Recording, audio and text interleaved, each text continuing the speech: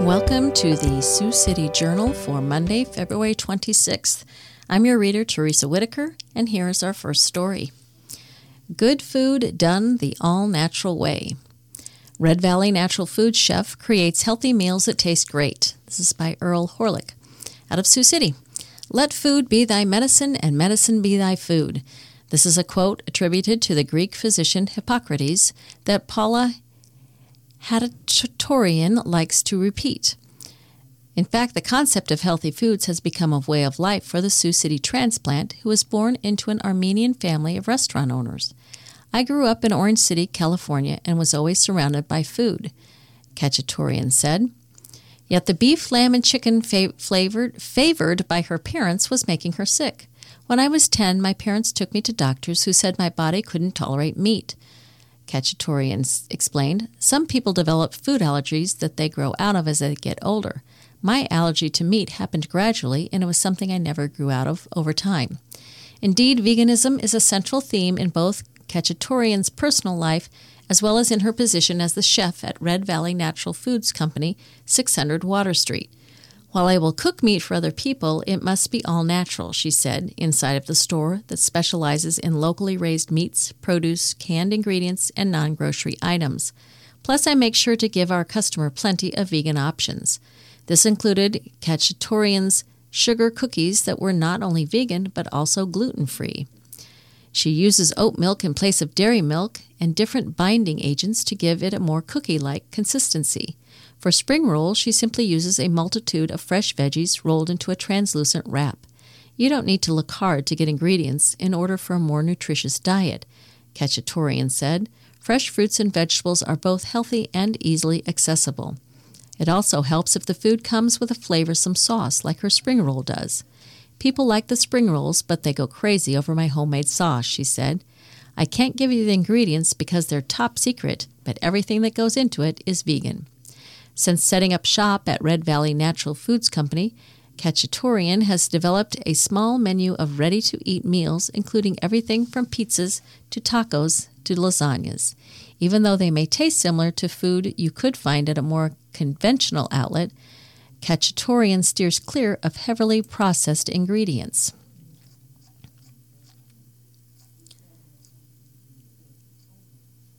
We get a lot of, Here we go. Although she's a newcomer to Red Valley Natural Foods, Hatchatorian is developing something of a fan base, according to Vienna Hobbs, who owns the store with her husband Jordan. We get a lot of travelers off of the interstate who discover our store, she explained. They'll ask if there's any place that offers vegan food, and I'll say, well, we just happen to have a professional chef, Paula, who would be happy to chat with you. Hatchatorian chuckled after hearing Hobbs' enthusiastic praise. There seems to be more vegans out there, she said. More importantly, people are simply more knowledgeable when it comes to food. Even though she came into veganism due to health concerns, Hatchatorian has long maintained food tastes better when you know the source. Things just taste better when they're all natural, she reasoned. Our next story, Sioux City may get another McDonald's. Floyd Boulevard spot would be 7th McDonald's in the city. We go from our veganism to McDonald's. Sioux City could be getting a 7th McDonald's restaurant. The Sioux City Council is expected to vote Monday on a resolution that would announce the city's intent to accept a proposal for McDonald USA, Incorporated, to purchase land at 3100 Floyd Boulevard in Floyd Valley Crossing. The restaurant would be McDonald's second north side location in the city. The fast food chain also has a restaurant on Hamilton Boulevard. A McDonald's inside the Floyd Boulevard Walmart permanently closed amid the pandemic.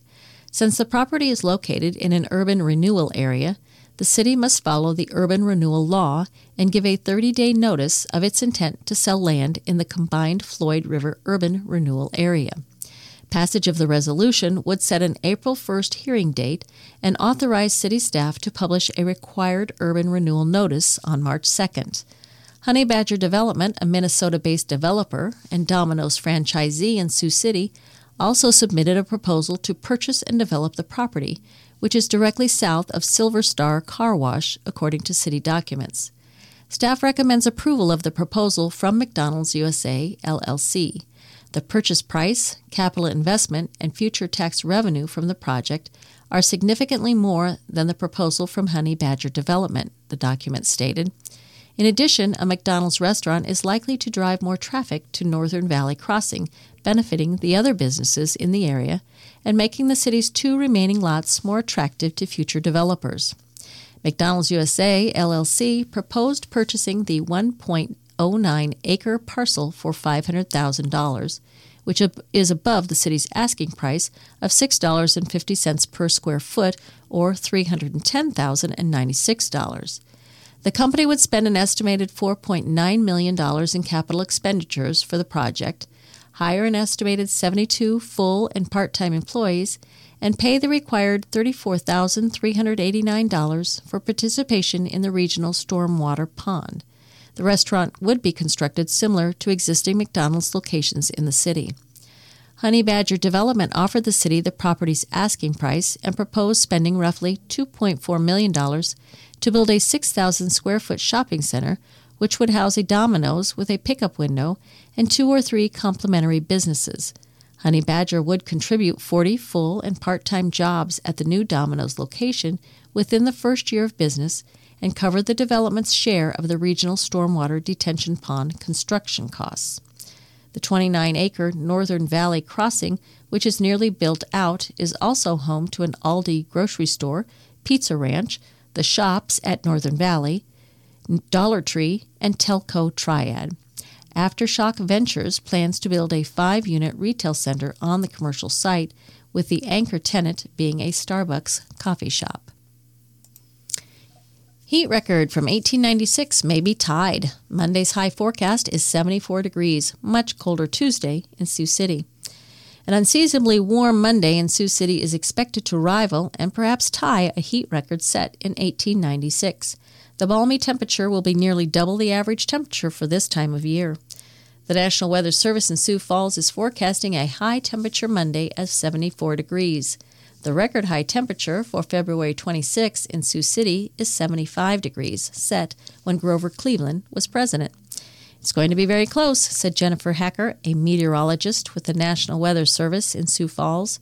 The normal high temperature for this time of year is 38 degrees, Hacker said. Much of northwest Iowa, including Woodbury County, is under a red flag warning beginning at 10 a.m. Monday due to the combined effects of wind. Forecasts call for breezes of 15 to 20 miles per hour, with gusts up to 30 miles per hour, and very low humidity, as low as 17%. The National Weather Service warns that any fires will likely spread very quickly, and outdoor burning is not recommended. Temperatures are expected to plummet by about 30 degrees on Tuesday, with a high in the low 40s. We've got a really strong cold front coming through late Monday night into Tuesday morning, Hacker said, and so whatever temperature you see probably at midnight is going to be the high for the day on Tuesday. By the time people are actually waking up and getting moving, it's probably going to be down to around 40 degrees. And then it's going to kind of hold right there through the morning, but then fall into the 30s through the afternoon. Snow is a possibility on Tuesday. Very light accumulations for the Sioux City area, probably just a dusting, maybe a quarter inch at most, Hacker said. Wednesday is likely to be the coldest day of the week, with a high temperature that might not get above freezing. The temperature is expected to climb back above average for the rest of the week. South Dakota Corrections Secretary. New women's prison could be filled with addicts on day 1. This is by John Holt out of Pierre, South Dakota. The state's new women's prison may well be full when it opens, South Dakota's Corrections Secretary said this past week, a reality largely attributable to the prevalence of drug abuse in the penal population. The new prison will free up space for addiction treatment, but the secretary said she's concerned about the potential for more crowding in the women's facilities if the state doesn't find a way to address its approach to substance abuse. Lawmakers heard those warnings during debate on funding for the Rapid City Minimum Security Prison, which passed the full Senate this week after a hearing in the Budget-Setting Joint Appropriations Committee. Senate Bill 50 would provide additional money needed to cover the project's $87 million price tag after legislators set aside a portion of the money last year. Lawmakers have allocated another $567 million for a proposed new men's prison in Lincoln County to replace the aging penitentiary in Sioux Falls. few lawmakers have questioned the need. The state's only women's prison, located in Pierre, houses twice the number of inmates it's designed for, packed into classrooms and a gymnasium. The state currently pays Hughes County to hold more than 70 female inmates at the county jail. The new prison will have an addiction wing, and its existence will open up space for treatment in the current prison. But some are concerned that a new facility for women in a state that imprisons most of its female convicts for drug use could set the state up for more costly prison projects. We need new facilities because we currently have incredible overcrowding, defense lobbyist Tara Larson said. But I just want you guys to think about the fact that if you build it, they will fill it, and we may or may not be back here again. Corrections Secretary Kelly Wasco, when asked about growth projections in the female inmate population, said she'd like to see her agency collaborate with lawmakers and the United Judicial System on diversion programs for addicts. If we don't do something to address the substance use in South Dakota, we're going to open up a facility and we're going to be right at capacity, Wasco said. A consulting firm called the DLR Group hinted at the same issue in the report it issued on prison facilities in 2022. The report has served as the basis for discussions on new prisons in South Dakota, and it identified the women's prison as the area of highest need. At the time of the study, 60% of female inmates were imprisoned for drugs. The state had acknowledged, the report says at the outset, that absent significant criminal justice reform, as the state's population continues to grow, the prison population may surpass the operating capacities. In the latest annual report from the Department of Corrections, drug possession and drug ingestion mark the highest level felony for 69% of the women imprisoned in South Dakota for a nonviolent offense. Such offenses represent 81% of all crimes committed by female inmates in the state. It's not the first time South Dakota's approach to drug use has drawn scrutiny or sparked debate. Drug policy questions bubbled in the background as the Pierre facility packed more and more women into its cells, classrooms, and recreation areas. A crime trends report from February 2023, the latest available on the corrections website, shows a 66% increase in drug crimes since 2013, the same year former Governor Dennis Daugaard signed a sweeping criminal justice reform bill into law, designed in part to hold the need for new prisons at bay. Absent a change in approach, South Dakota should expect to have more than 4,500 inmates by 2022, the state's 2012 Criminal Justice Initiative Work Group's final report reads. It also suggests that without reform, the state would need new prisons in the same time frame. As of January, there were 3,690 inmates incarcerated in South Dakota prisons in total, well below the feared-for figure of 4,500. The female inmate population, however, has far surpassed the report's projections for what might happen without reform. For women, the report said the state would reach its female system capacity of 498 beds by 2015. In 2015, the female population hovered at around 400. By 2016, the figure hit nearly 500. There were 558 women in Department of Corrections custody as of January. Nonviolent offenses and violent offenses alike tend to have ties to substance abuse. When speaking to legislators during committee hearings, Wasco has repeatedly stressed the importance of addiction treatment for female inmates. Honestly, 98% of the females in our custody have a substance use disorder, Wasco said this week. On the Senate floor, Sioux Falls Democrat Reynold Nasiba worried aloud that the state's new prison could make it easier to ignore the impact of the state's ingestion and possession laws on women struggling with addiction. I worry that we're trying to arrest our way out of a public health problem, Nasiba said. Okay, we're going to turn to the Nation and World section. In the Middle East, ceasefire in the works. Netanyahu says deal would delay Rafah offensive somewhat. It's out of Tel Aviv, Israel. An Israeli military offensive in Gaza's southernmost city of Rafah could be delayed somewhat if a deal is reached for a weeks-long ceasefire between Israel and Hamas, Prime Minister Benjamin Netanyahu said Sunday, and claimed that total victory in the territory would come within weeks once the offensive begins. Netanyahu confirmed to CBS that a deal is in the works with no details. Talks resumed Sunday in Qatar at the specialist level, Egypt's state-run Al Qahira TV reported, citing an Egyptian official as saying discussions would follow in Cairo with the aim of achieving the ceasefire and release of dozens of hostages held in Gaza, as well as Palestinians imprisoned by Israel. Meanwhile, Israel is nearing the approval of plans to expand its offensive against the Hamas militant group to Rafah on the Gaza-Egypt border, where more than half the besieged territory's population of 2.3 million have sought refuge. Humanitarian groups warn of catastrophe. Rafah is Gaza's main entry point for aid. The U.S. and other allies say Israel must avoid harming civilians. U.S. National Security Advisor Jake Sullivan told NBC that President Joe Biden hadn't been briefed on the Rafah plan. We believe that this operation should not go forward until or unless we see a plan to protect civilians, Sullivan said. Heavy fighting continued in parts of northern Gaza, the first target of the offensive, where the destruction is staggering. We're trapped, unable to move because of the heavy bombardment, said Gaza City resident Ayman Abu Awad. In nearby Jabalia, market vendor Ayad showed off a leafy weed that people pick from the harsh, dry soil and eat. We have to feed the children. They keep screaming they want food. We cannot find food. We don't know what to do, she said.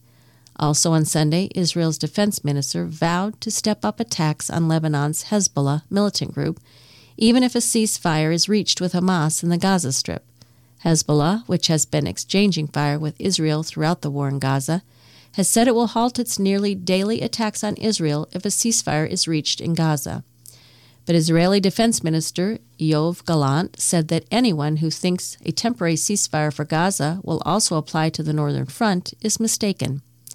Philippe Lazzarini, Commissioner General of the UN Agency for Palestinians, said they haven't been able to deliver food to northern Gaza since January 23rd. Israel said that 245 trucks of aid entered Gaza on Sunday, fewer than half the number that entered daily before the war. A senior official from Egypt, which along with Qatar is a mediator between Israel and Hamas, has said the draft ceasefire deal includes the release of up to 40 women and older hostages in return for up to 300 Palestinian prisoners.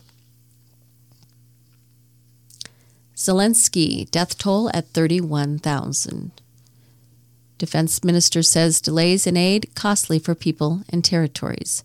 This is out of Kyiv, Ukraine. Ukrainian President Volodymyr Zelensky said Sunday that 31,000 Ukrainian soldiers have been killed in action in the 2 years since Russia launched its full-scale invasion. Zelensky said the number was far lower than estimates given by Russian President Vladimir Putin's government. 31,000 Ukrainian military personnel have been killed in this war, not 300,000, not 150,000, not whatever Putin and his deceitful circle have been lying about. But nevertheless, each of these losses is a great sacrifice for us, Zelensky said at the Ukraine Year 2024 Forum in Kyiv. The Ukrainian leader said he wouldn't disclose the number of troops that were wounded or missing. He also said that tens of thousands of civilians were killed in occupied areas of Ukraine, but said that no exact figures would be available until the war was over.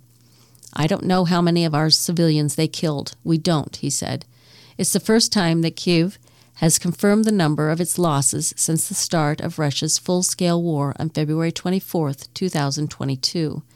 Russia has provided few official casualty figures. The most recent data from the Defense Ministry, published in January 2023, pointed to just over 6,000 deaths, although reports from U.S. and U.K. officials put that number significantly higher. A U.S. intelligence report declassified in mid-December 2023 estimated that 315,000 Russian troops had been killed or wounded in Ukraine. If accurate, the figure would represent 87% of the roughly 360,000 troops Russia had before the war, according to the report. Independent Russian news outlet Mediazona said Saturday that about 75,000 Russian men died in 2022 and 2023 fighting in the war. A joint investigation published by Mediazona and Meduza, another independent Russian news site, indicates that the rate of Russia's losses in Ukraine is not slowing and that Moscow is losing about 120 men a day. Also on Sunday, Ukraine Defense Minister Rustem Umerov said half of all Western military support promised to Ukraine fails to arrive on time, complicating the task of military planners and ultimately costing the lives of soldiers in Russia's war. Umerov said each delayed aid shipment means Ukrainian troop losses and underscored Russia's superior military might. Commemorations to mark the second anniversary of the war on Saturday brought expressions of continued support, new bilateral security agreements, and new aid commitments from Ukraine's Western allies. But Umerov said that they still needed to deliver on their commitments if Ukraine is to have any chance of holding out against Russia. "We look to the enemy. Their economy is almost $2 trillion, he said, adding that they use up to 15% of official and non-official budget funds for the war, which constitutes more than $150 billion. He said that whenever a commitment doesn't arrive on time, we lose people, we lose territories. Haley stays in race despite loss in South Carolina. Out of Troy, Michigan, Republican presidential candidate Nikki Haley says it's not the end of our story, despite Donald Trump's easy primary win in South Carolina, her home state where the one-time governor had long suggested her competitiveness with the former president would show. Defying calls from South Carolina Republicans to exit the race, Haley traveled Sunday to Michigan, which holds its primary on Tuesday.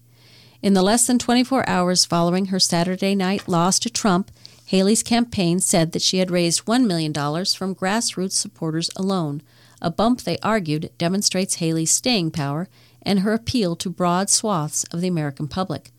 But with Sunday also came the end of support for Haley's campaign from Americans for Prosperity, the political arm of the powerful Koch network. In a memo first reported by Politico and obtained by the Associated Press, AFP Action Senior Advisor Emily Seidel wrote that while the group stands firm behind our endorsement of Haley, it would focus our resources where we can make the difference, redirecting spending toward U.S. Senate and House campaigns and away from Haley's presidential bid.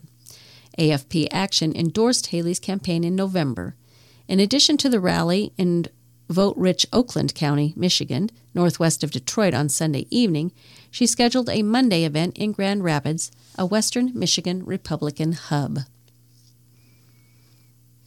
And in the digest short articles here, vigils held around U.S. for Oklahoma teen who died out of Edmond, Oklahoma. Vigils took place across the nation on Friday and Saturday for an Oklahoma teenager who died the day after a fight in a high school bathroom in which the non-binary student claimed to be a target of bullying.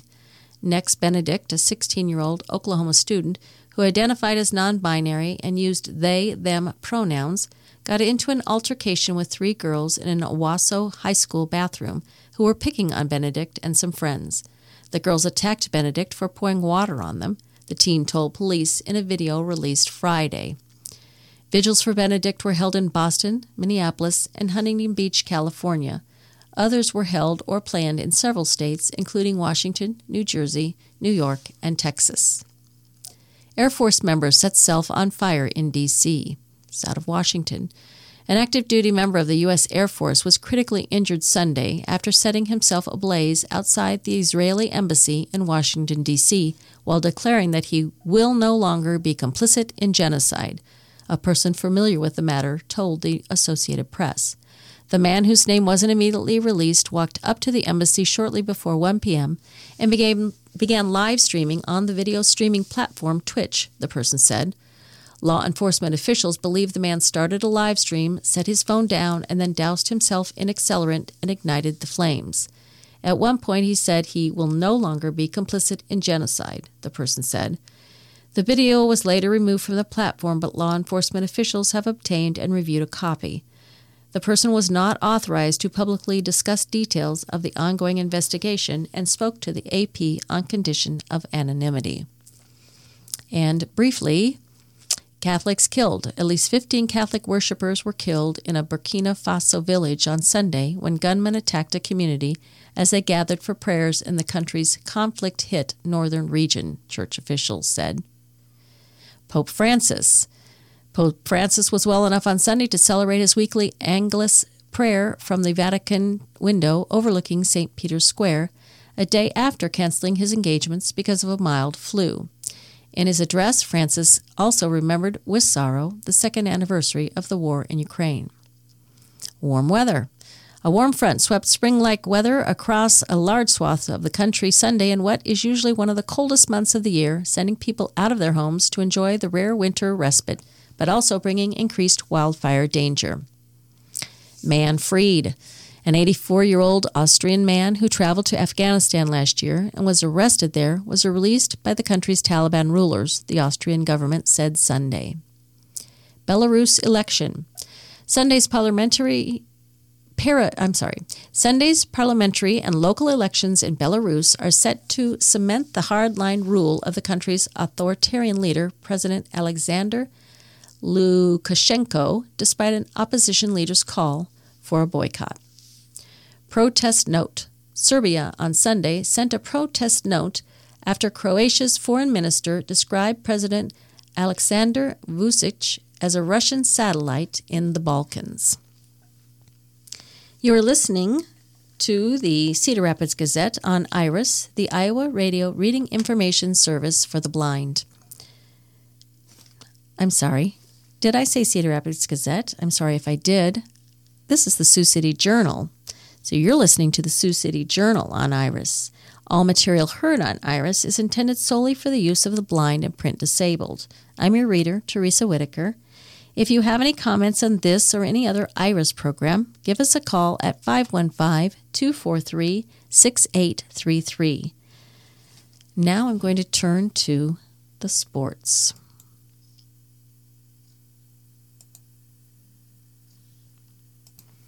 The top story, Suarez wins thrilling 3-wide photo finish. This is out of NASCAR in Atlanta. Daniel Suarez hoped but wasn't certain he was the winner after the closest finish ever at Atlanta Motor Speedway. Then came the photo evidence. Suarez edged Ryan Blaney and Kyle Busch in a 3-wide blur at the line to win a crash-filled NASCAR Cup Series race on Sunday. The second career win in 253 Cup races for Suarez set off a celebration that included a long series of congratulations from other drivers for the popular native of Monterrey, Mexico. It was a very special moment, said Suarez, who entered this contract year with his future seemingly uncertain with Trackhouse Racing. I was just hoping. I saw the tower and thought I was first. I thought I had it, but then they said there was a review. The review confirmed the first win for Suarez since June of 2022 at Sonoma. It was his first victory on a speedway, but he said he's not satisfied after locking up a spot in the playoffs in only the second race of the year. Some people actually told me, "You can relax. Now you're in the playoffs," Suarez said. "Hell no. My goal is to win more than one race. This is not relaxing here. The goal is for you to not be surprised when the 99 is in the victory lane." Busch, who won Saturday's trucks race, moved to the middle between Blaney, the 2023 Cup champion, and Suarez to set up the dramatic finish. Blaney was second, only 0.003 seconds behind, and Busch was third. "It was fun racing, but just a couple inches short," Blaney said. "I'm happy for Daniel, though. That was fun racing him and Kyle. That was fun." Suarez gave credit to Busch, another Chevrolet driver, for providing a late push. "It's good to see Daniel get a win," Busch said. "We were helping each other, being Chevy team partners and working together there. Shows that when you do have friends and you can make alliances, that they do seem to work, and that was a good part of today." A massive pileup of at least 16 cars on the second lap was the biggest in the history of Atlanta Motor Speedway and set the pace for a procession of wrecks. The crash left many cars heavily taped for the remainder of the afternoon. The intensity picked up when Austin Cindric went to the bottom of the track in his Team Penske Ford for a 4-wide pass to take the lead with 50 laps remaining. Michael McDowell, who on Saturday won his first pole in his 467th start, won the first stage but collided with Daytona 500 champion William Byron while trying to slow down to enter pit row in the second stage. McDowell suffered right front damage, and each car fell one lap behind before McDowell made his way back to the lead midway through the final stage. He finished 8th. In addition to Atlanta's closest finish, it was the closest finish at any 1.5-mile track and the third closest Cup finish since electronic scoring was established in 1993. There were 10 cautions and an Atlanta record 48 lead changes. Todd Gilliland led 58 laps, the most of his career, and especially notable for a third-year driver who led a combined 11 laps in his first 2 seasons. He finished 26th. The 23-year-old Gilliland, a North Carolina native, looked at home on the Atlanta track with a Georgia Peanuts logo on the hood of his front-row Motorsports Ford. And in college basketball, men's top 25 recap. St. John's upsets number 15 Creighton. Out of New York, dressed in white from head to toe, Rick Pitino and his St. John's players handed number 15 Creighton a humbling defeat. Dennis Jenkins scored a season-high 27 points, and St. John's shredded the Blue Jays 80-66 on Sunday for its best win yet under the Hall of Fame coach. Jordan Dingle added 18 points, and the Red Storm, whose record is 16-12 and 8-9 in the Big East, finally closed out a quality conference opponent following a string of blown leads. They put together a clinical performance from start to finish in front of a roaring, chanting crowd of 12,061 at Madison Square Garden, making all 10 free throws and racking up 24 assists to only 3 turnovers while holding the Blue Jays, whose record is 20-8 and 11-6 in conference, to 6 for 26 shooting, 23% from three-point range. "I think we learned a lot tonight what great basketball looks like," said Pitino, who is in his first season at St. John's. On the sideline, the 71-year-old Pitino looked a little like Colonel Sanders in his all-white suit and shoes as the Red Storm encouraged a whiteout among fans on Johnny's Day at MSG. "I actually wasn't going to wear it. It was a last-minute thing," Pitino said, explaining that his wife prodded him repeatedly.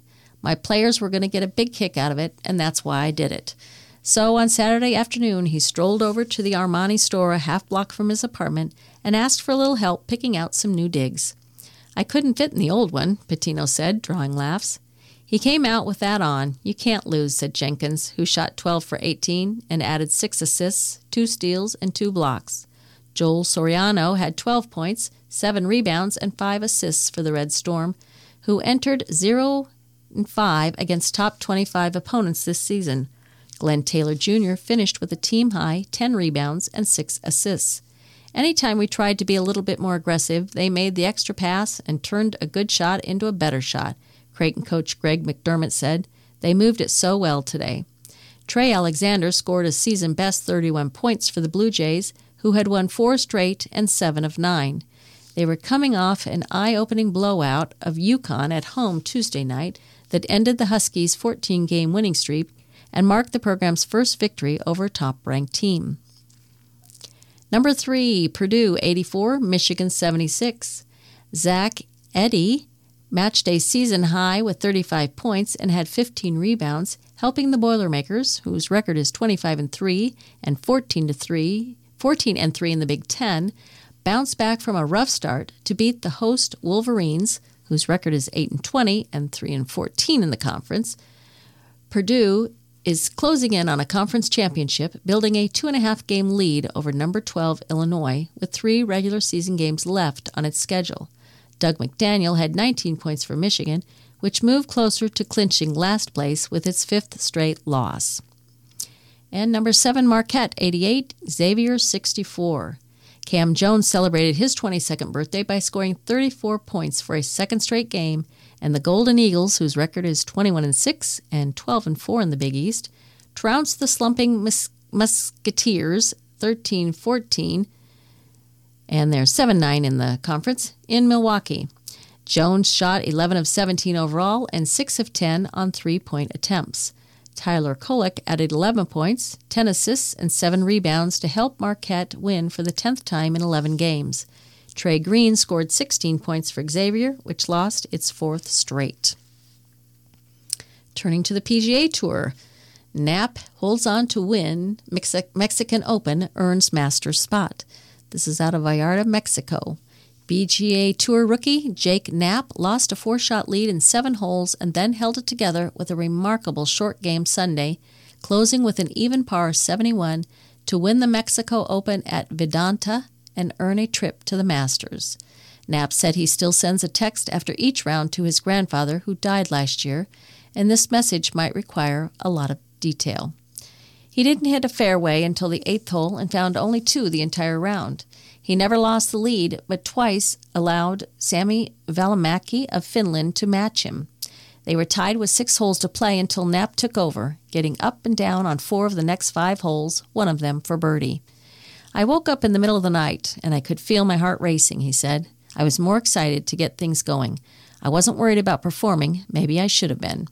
Tee to green, Knapp had his worst performance, but he spent extra time Saturday night on his short game, and it won the day for him. We talked about it last night. If the ball striking is off, we're going to have to trust our hands, and we did that, grinding out some pretty tough pars, he said. It wasn't easy until the end. Another big par save on the par 3 17th gave Knapp a 2-shot lead going to the par 5 closing hole at Vallarta Vedanta. Välimäki, needing eagle to have a chance, hit his drive down the right side off a cart path, and it nestled next to a boundary fence. He had to take a penalty drop, effectively ending his chances. Välimäki made par for a 69 to finish runner-up, still a big boost to his rookie season. Välimäki was among the leading 10 players from the European Tour to earn PGA Tour cards this year. Maybe just a couple more putts drop in, Välimäki said. I feel like I have the game to win over here. It just wasn't this Sunday. And in the Major League Baseball notes, Bellinger returning to Cubs. Outfielder agrees to $80 million 3-year deal. Cody Bellinger is going back to the Chicago Cubs, agreeing to an $80 million 3-year contract, a person familiar with the deal told the Associated Press. The deal is pending a physical. The slugger can opt out of the deal after each of the first 2 seasons. Bellinger is set to make $30 million this year and then $30 million in 2025 if he stays with Chicago, and $20 million in 2026 if he doesn't opt out of the contract. Bellinger was among 5 significant free agents represented by Scott Boras, who went into spring training without agreements. Pitchers Blake Snell and Jordan Montgomery, third baseman Matt Chapman, and designated hitter J.D. Martinez remain on the market. It was a much different experience than last season when Bellinger finalized a $17.5 million 1-year deal with the Cubs in December of 2022. He then declined his end of a $25 million mutual option for 2024 and rejected a $20,325,000 qualifying offer from Chicago after a resurgent performance. Healthy again after years of injuries, Bellinger regained the form that made him one of baseball's biggest stars at the beginning of his career with the Los Angeles Dodgers. He hit a career-best .307 with 26 homers, 97 RBIs, and 20 steals in 130 games in 2023. The 28-year-old Bellinger helped power the Cubs into playoff contention before the team faded in September. He had 48 RBIs in one 45-game stretch from August 1st to September 19th. He's part of this club. He's one of us. There was a little void in here for sure before he came back, pitcher Kyle Hendricks told reporters at the team's spring training facility in Arizona. Just seeing him in here, man, getting a hug, smiling. I know he'll be back to work soon. But yeah, just seeing his body, seeing his face in here was just amazing. Bellinger also gave Chicago a lift with his defensive versatility. He won a Gold Glove in 2019 for his work in center and also plays a solid first base.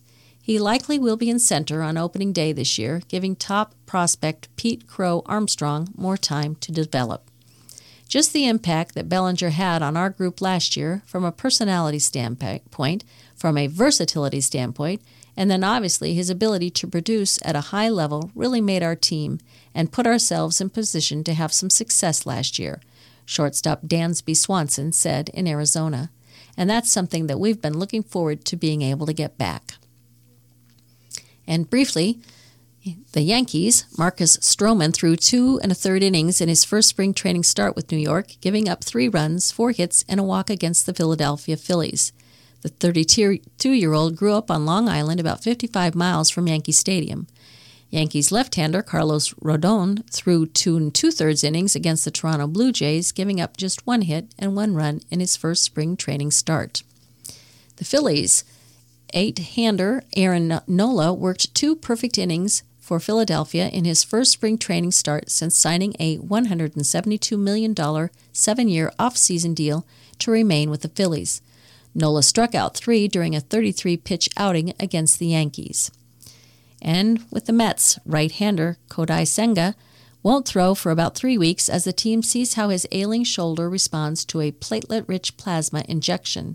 Senga had a stellar rookie season for New York in 2023, finishing with a 12-7 record and a 2.98 ERA.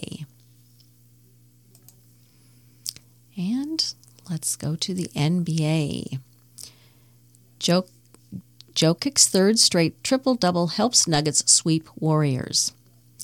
Out of San Francisco, Nikola Jokic had 32 points, 16 rebounds, and 16 assists for his third straight triple-double and 18th of the season, leading the Denver Nuggets past the Golden State Warriors again in a 119-103 victory Sunday night. Jokic hit a Stephen Curry-like 40-footer as Denver rallied back for a 130-127 win at Chase Center on January 4th, then topped Curry and company Sunday to sweep the 4-game season series. Jokic shot 13 for 24 on the way to his 122nd career regular season triple-double. The Bucks 119, 76ers 98. Giannis Antetokounmpo scored 30 points. Damian Lillard had 24, and Milwaukee won in Doc Rivers' return to Philadelphia. Rivers was fired by the 76ers after last season. Pacers 133, Mavericks 111. Miles Turner scored a season-high 33 points. Tyrese Halliburton added 17 points, and Indiana snapped visiting Dallas's Western Conference best 7-game win streak. The Suns 123, Lakers 113. Grayson Allen scored 24 points, Kevin Durant added 22, and Phoenix pulled away in the fourth quarter to defeat visiting Los Angeles, which got 28 points from LeBron James. Cavaliers 114, Wizards 105. Jared Allen had 22 points and 12 rebounds. Karis LeVert added 18 points and 12 boards, and Cleveland won in Washington to avoid its first 3-game skid since December. Thunder 123, Rockets 110. Shai Gilgeous-Alexander scored 36 points, and Chet Holmgren added 29 to lead Oklahoma City over host Houston. It's the 5th straight win for the Thunder. Bulls 114, Pelicans 106. Nikola Vucevic had 22 points and 13 rebounds for his 31st double-double this season. And Chicago swept the season series with host New Orleans. DeMar DeRozan had 24 points. Jazz 128, Spurs 109. Lauri Markkanen scored 26 points, and Utah beat visiting San Antonio to snap a 5-game skid. Victor Wembanyama had 22 points, 10 rebounds, and 5 blocks for the Spurs. Hornets 93, Trailblazers 80.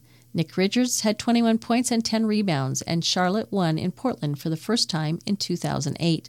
The Blazers struggled from three-point range, going 1 for 26. The Kings 123, Clippers 107. De'Aaron Fox scored 33 points. Domantas Sabonis had his NBA-leading 20th triple-double, and Sacramento defeated host Los Angeles. Hawks 109, Magic 92. DeJounte Murray had 25 points, 11 assists, and 9 rebounds as Atlanta beat visiting Orlando. And the NHL. Jets extend Coyotes' skid to 12 games out of Winnipeg, Manitoba.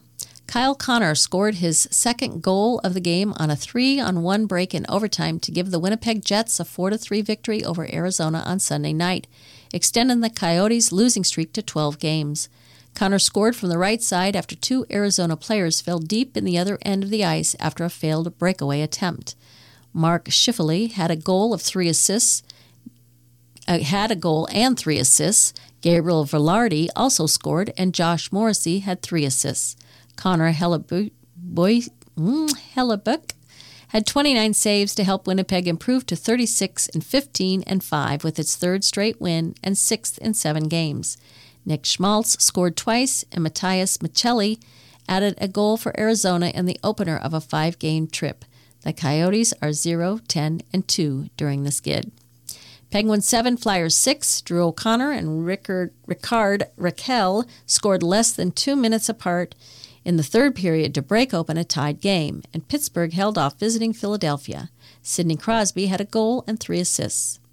Red Wings 3, Blackhawks 2 in overtime. Patrick Kane scored on a breakaway at 1 minute 43 seconds into overtime in his return to Chicago, lifting Detroit to a victory. Kane was all alone when he got the puck before skating in and beating Peter Mrazek.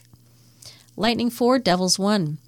Nikita Kucherov had a goal and 3 assists to lead Tampa Bay over host New Jersey. Kucherov is the first player in the league to reach 100 points this season. He has 38 goals and 64 assists. Blue Jackets 4, Rangers 2. Jack Roslovic scored the tie-breaking goal in the second period, and Columbus snapped visiting New York's 10-game franchise record-tying win streak. Sabres 3, Hurricanes 2. S.O. I'm not sure what that means. Some kind of overtime. Casey Middlestat scored in the 4th shootout round. Shootouts. And Buffalo beat visiting Carolina to extend its win streak to a season-best 3 straight. Predators 4, Ducks 2.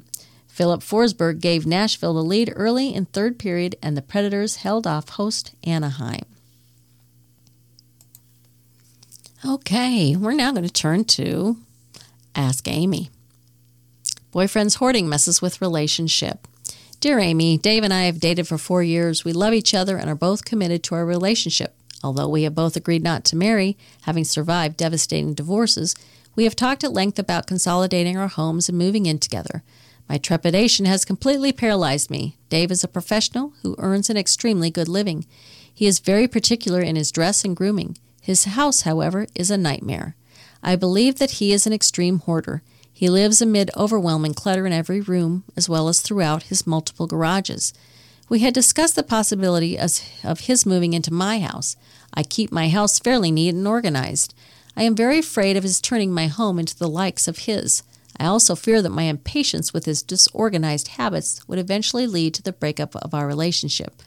We have also entertained the idea of selling both of our homes and jointly purchasing a townhouse or condominium in a gated community and making a fresh and clean start, although my concerns about his lifestyle persist. However, real estate brokers have told him that in his present state, his house cannot even be shown to prospective buyers. He can't seem to find any time to get to this task, despite the fact that he has reduced his work schedule to allow for 2 days off during the week. I find it very unlikely that our relationship can ever progress beyond what it is now, and I am terribly frustrated and disappointed. Your advice? And that was from Concerned.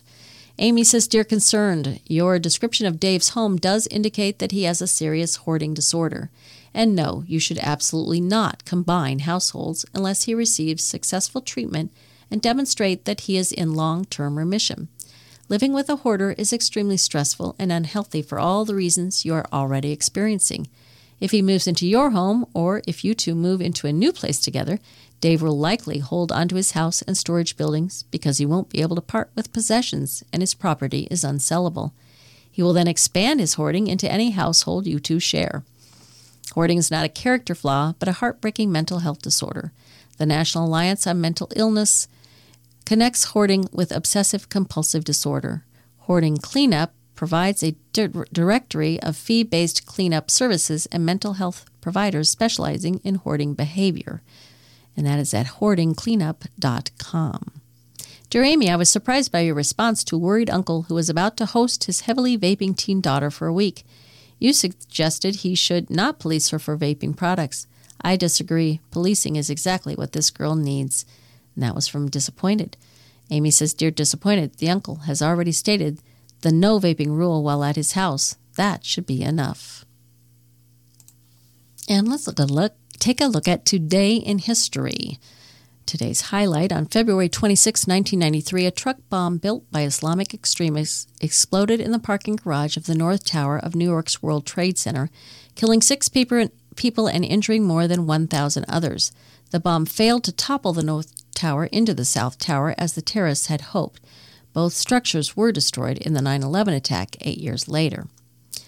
On this date in 1815, Napoleon Bonaparte escaped from exile on the island of Elba and headed back to France in a bid to regain power. In 1904, the United States and Panama proclaimed a treaty under which the U.S. agreed to undertake efforts to build a ship canal across the Panama Isthmus. In 1942, How Green Was My Valley won the Academy Award for Best Picture of 1941, beating out 9 other films, including The Maltese Falcon and Citizen Kane. In 1945, authorities ordered a midnight curfew at nightclubs, bars, and other places of entertainment across the nation. In 1952, Prime Minister Winston Churchill announced that Britain had developed its own atomic bomb. In 1966, South Korean troops sent to fight in the Vietnam War massacred at least 380 civilians in Godai Hamlet. In 1998, a jury in Amarillo, Texas, rejected an $11 million lawsuit brought by Texas cattlemen who blamed Oprah Winfrey's talk show for a price fall after a segment on food safety that included a discussion about mad cow disease.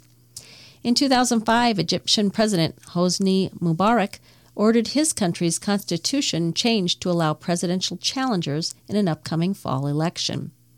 In 2012, Trayvon Martin, 17, was shot to death in Sanford, Florida, during an altercation with neighborhood watch volunteer George Zimmerman, who said he acted in self-defense. Zimmerman was later acquitted of second-degree murder. In 2013, a hot air balloon burst into flames during a sunrise flight over the ancient Egyptian city of Luxor and then plummeted 1,000 feet to Earth, killing 19 tourists. In 2014, Republican Arizona Governor Jan Brewer vetoed a bill pushed by social conservatives that would have allowed people with sincerely held religious beliefs to refuse to serve gays. In 2016, New Jersey Governor Christie stunned the Republican establishment by endorsing Trump for president. Now I'm going to turn to entertainment news. Camila Cabello felt kind of lonely after breakup. Camila Cabello has felt kind of lonely as she gets used to life after her breakup. The Havana hitmaker, who split from ex Shawn Mendes in 2021 before briefly rekindling their romance last spring, is pouring her emotions into her new music as she finds herself wrestling with her feelings. While stopping short of confirming whether the new songs are about her relationship with Mendes, she told Puss Puss magazine, "It's me sitting with this feeling of understanding that I feel really confused as a 26-year-old who I really felt I was in love with this person.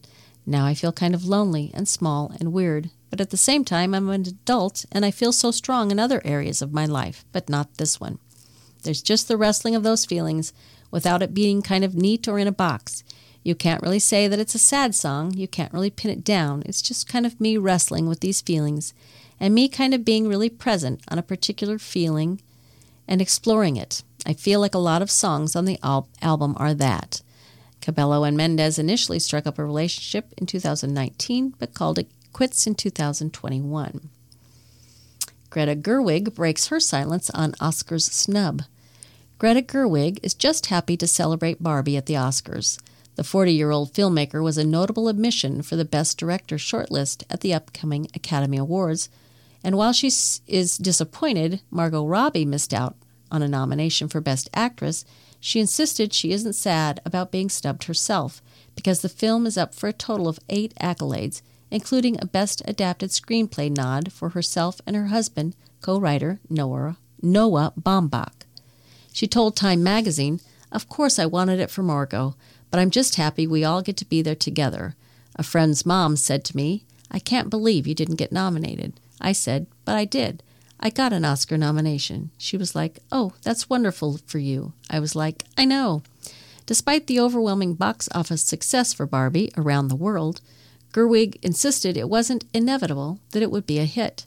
She said, "I remember thinking, if this works, everyone is going to think later that it was inevitable. They'll say, well, but it was Barbie. but this was not guaranteed. Okay, and finally I'm going to read an article on gardening. Add pop with color blaze coleus. The excitement for spring planting is building at a feverish pitch, and many are wondering what they can do to add more pop to the landscape. The answer just may be color blaze coleus, and I am not just talking a dab. A dab is precisely how a lot of you have looked at coleus. One little coleus here should do just fine. This prevalent thinking means we are underutilizing a terrific bedding plant, one that will be looking showy literally for months. In my Georgia Zone 8 garden, I am pretty much guaranteed 200 days of award-winning performance. By awards, I am talking about a bunch. The 18 varieties of color blaze coleus have won 383 awards and include more perfect scores than I have ever seen. The old days of looking for a shade or sun tolerance are gone for the garden guy. I just plant the color I want where I want. There are several ways to knock it out of the park with color blaze coleus. You can certainly reach true potential by mass planting at least 7 in a large informal drift. Follow this up by planting companions in front. When Color Blaze Wicked Hot made its debut, I chose to use several, but be repetitive throughout the landscape, like we suggest with shrubs and even trees. Gosh, I've fallen for this idea, as it makes your eyes go from locale to locale in the garden, whereby you see the same flaming orange but different companions. Doing this with even 3, 4, or 5 gives the thought to everyone who visits that you had a plan in mind. In other words, you knew what you were doing. The Color Blaze series are vegetatively produced varieties of coleus resistant to blooming until really late in the series, thereby providing nonstop, vibrant color foliage from a spring until frost. Coleus prefer fertile, organic, rich, well-drained soil, amend-tight, heavy soil with 3 to 4 inches of organic material, tilling to a depth of 6 to 8 inches. Space plants as recommended per variety purchased. Keep the coleus watered and mulched during the growing season. Feed with a light application of slow-release 12-6-6 fertilizer a month after transplanting, and again in midsummer. Pinching in mid and late summer keeps the plant bushy. Since the early 1990s, the coleus has gone from an obscure plant to one of unprecedented popularity, largely thanks to varieties like the Color Blaze series. The old hairdressing commercial saying, "A little dab will do it," may work for Burl cream, but when it comes to Color Blaze coleus, go bold. That brings us to the end of today's reading of the Sioux City Journal. I'm your reader, Teresa Whitaker. Thanks for sharing your time with Iris, the Iowa Radio Reading Information Service for the Blind.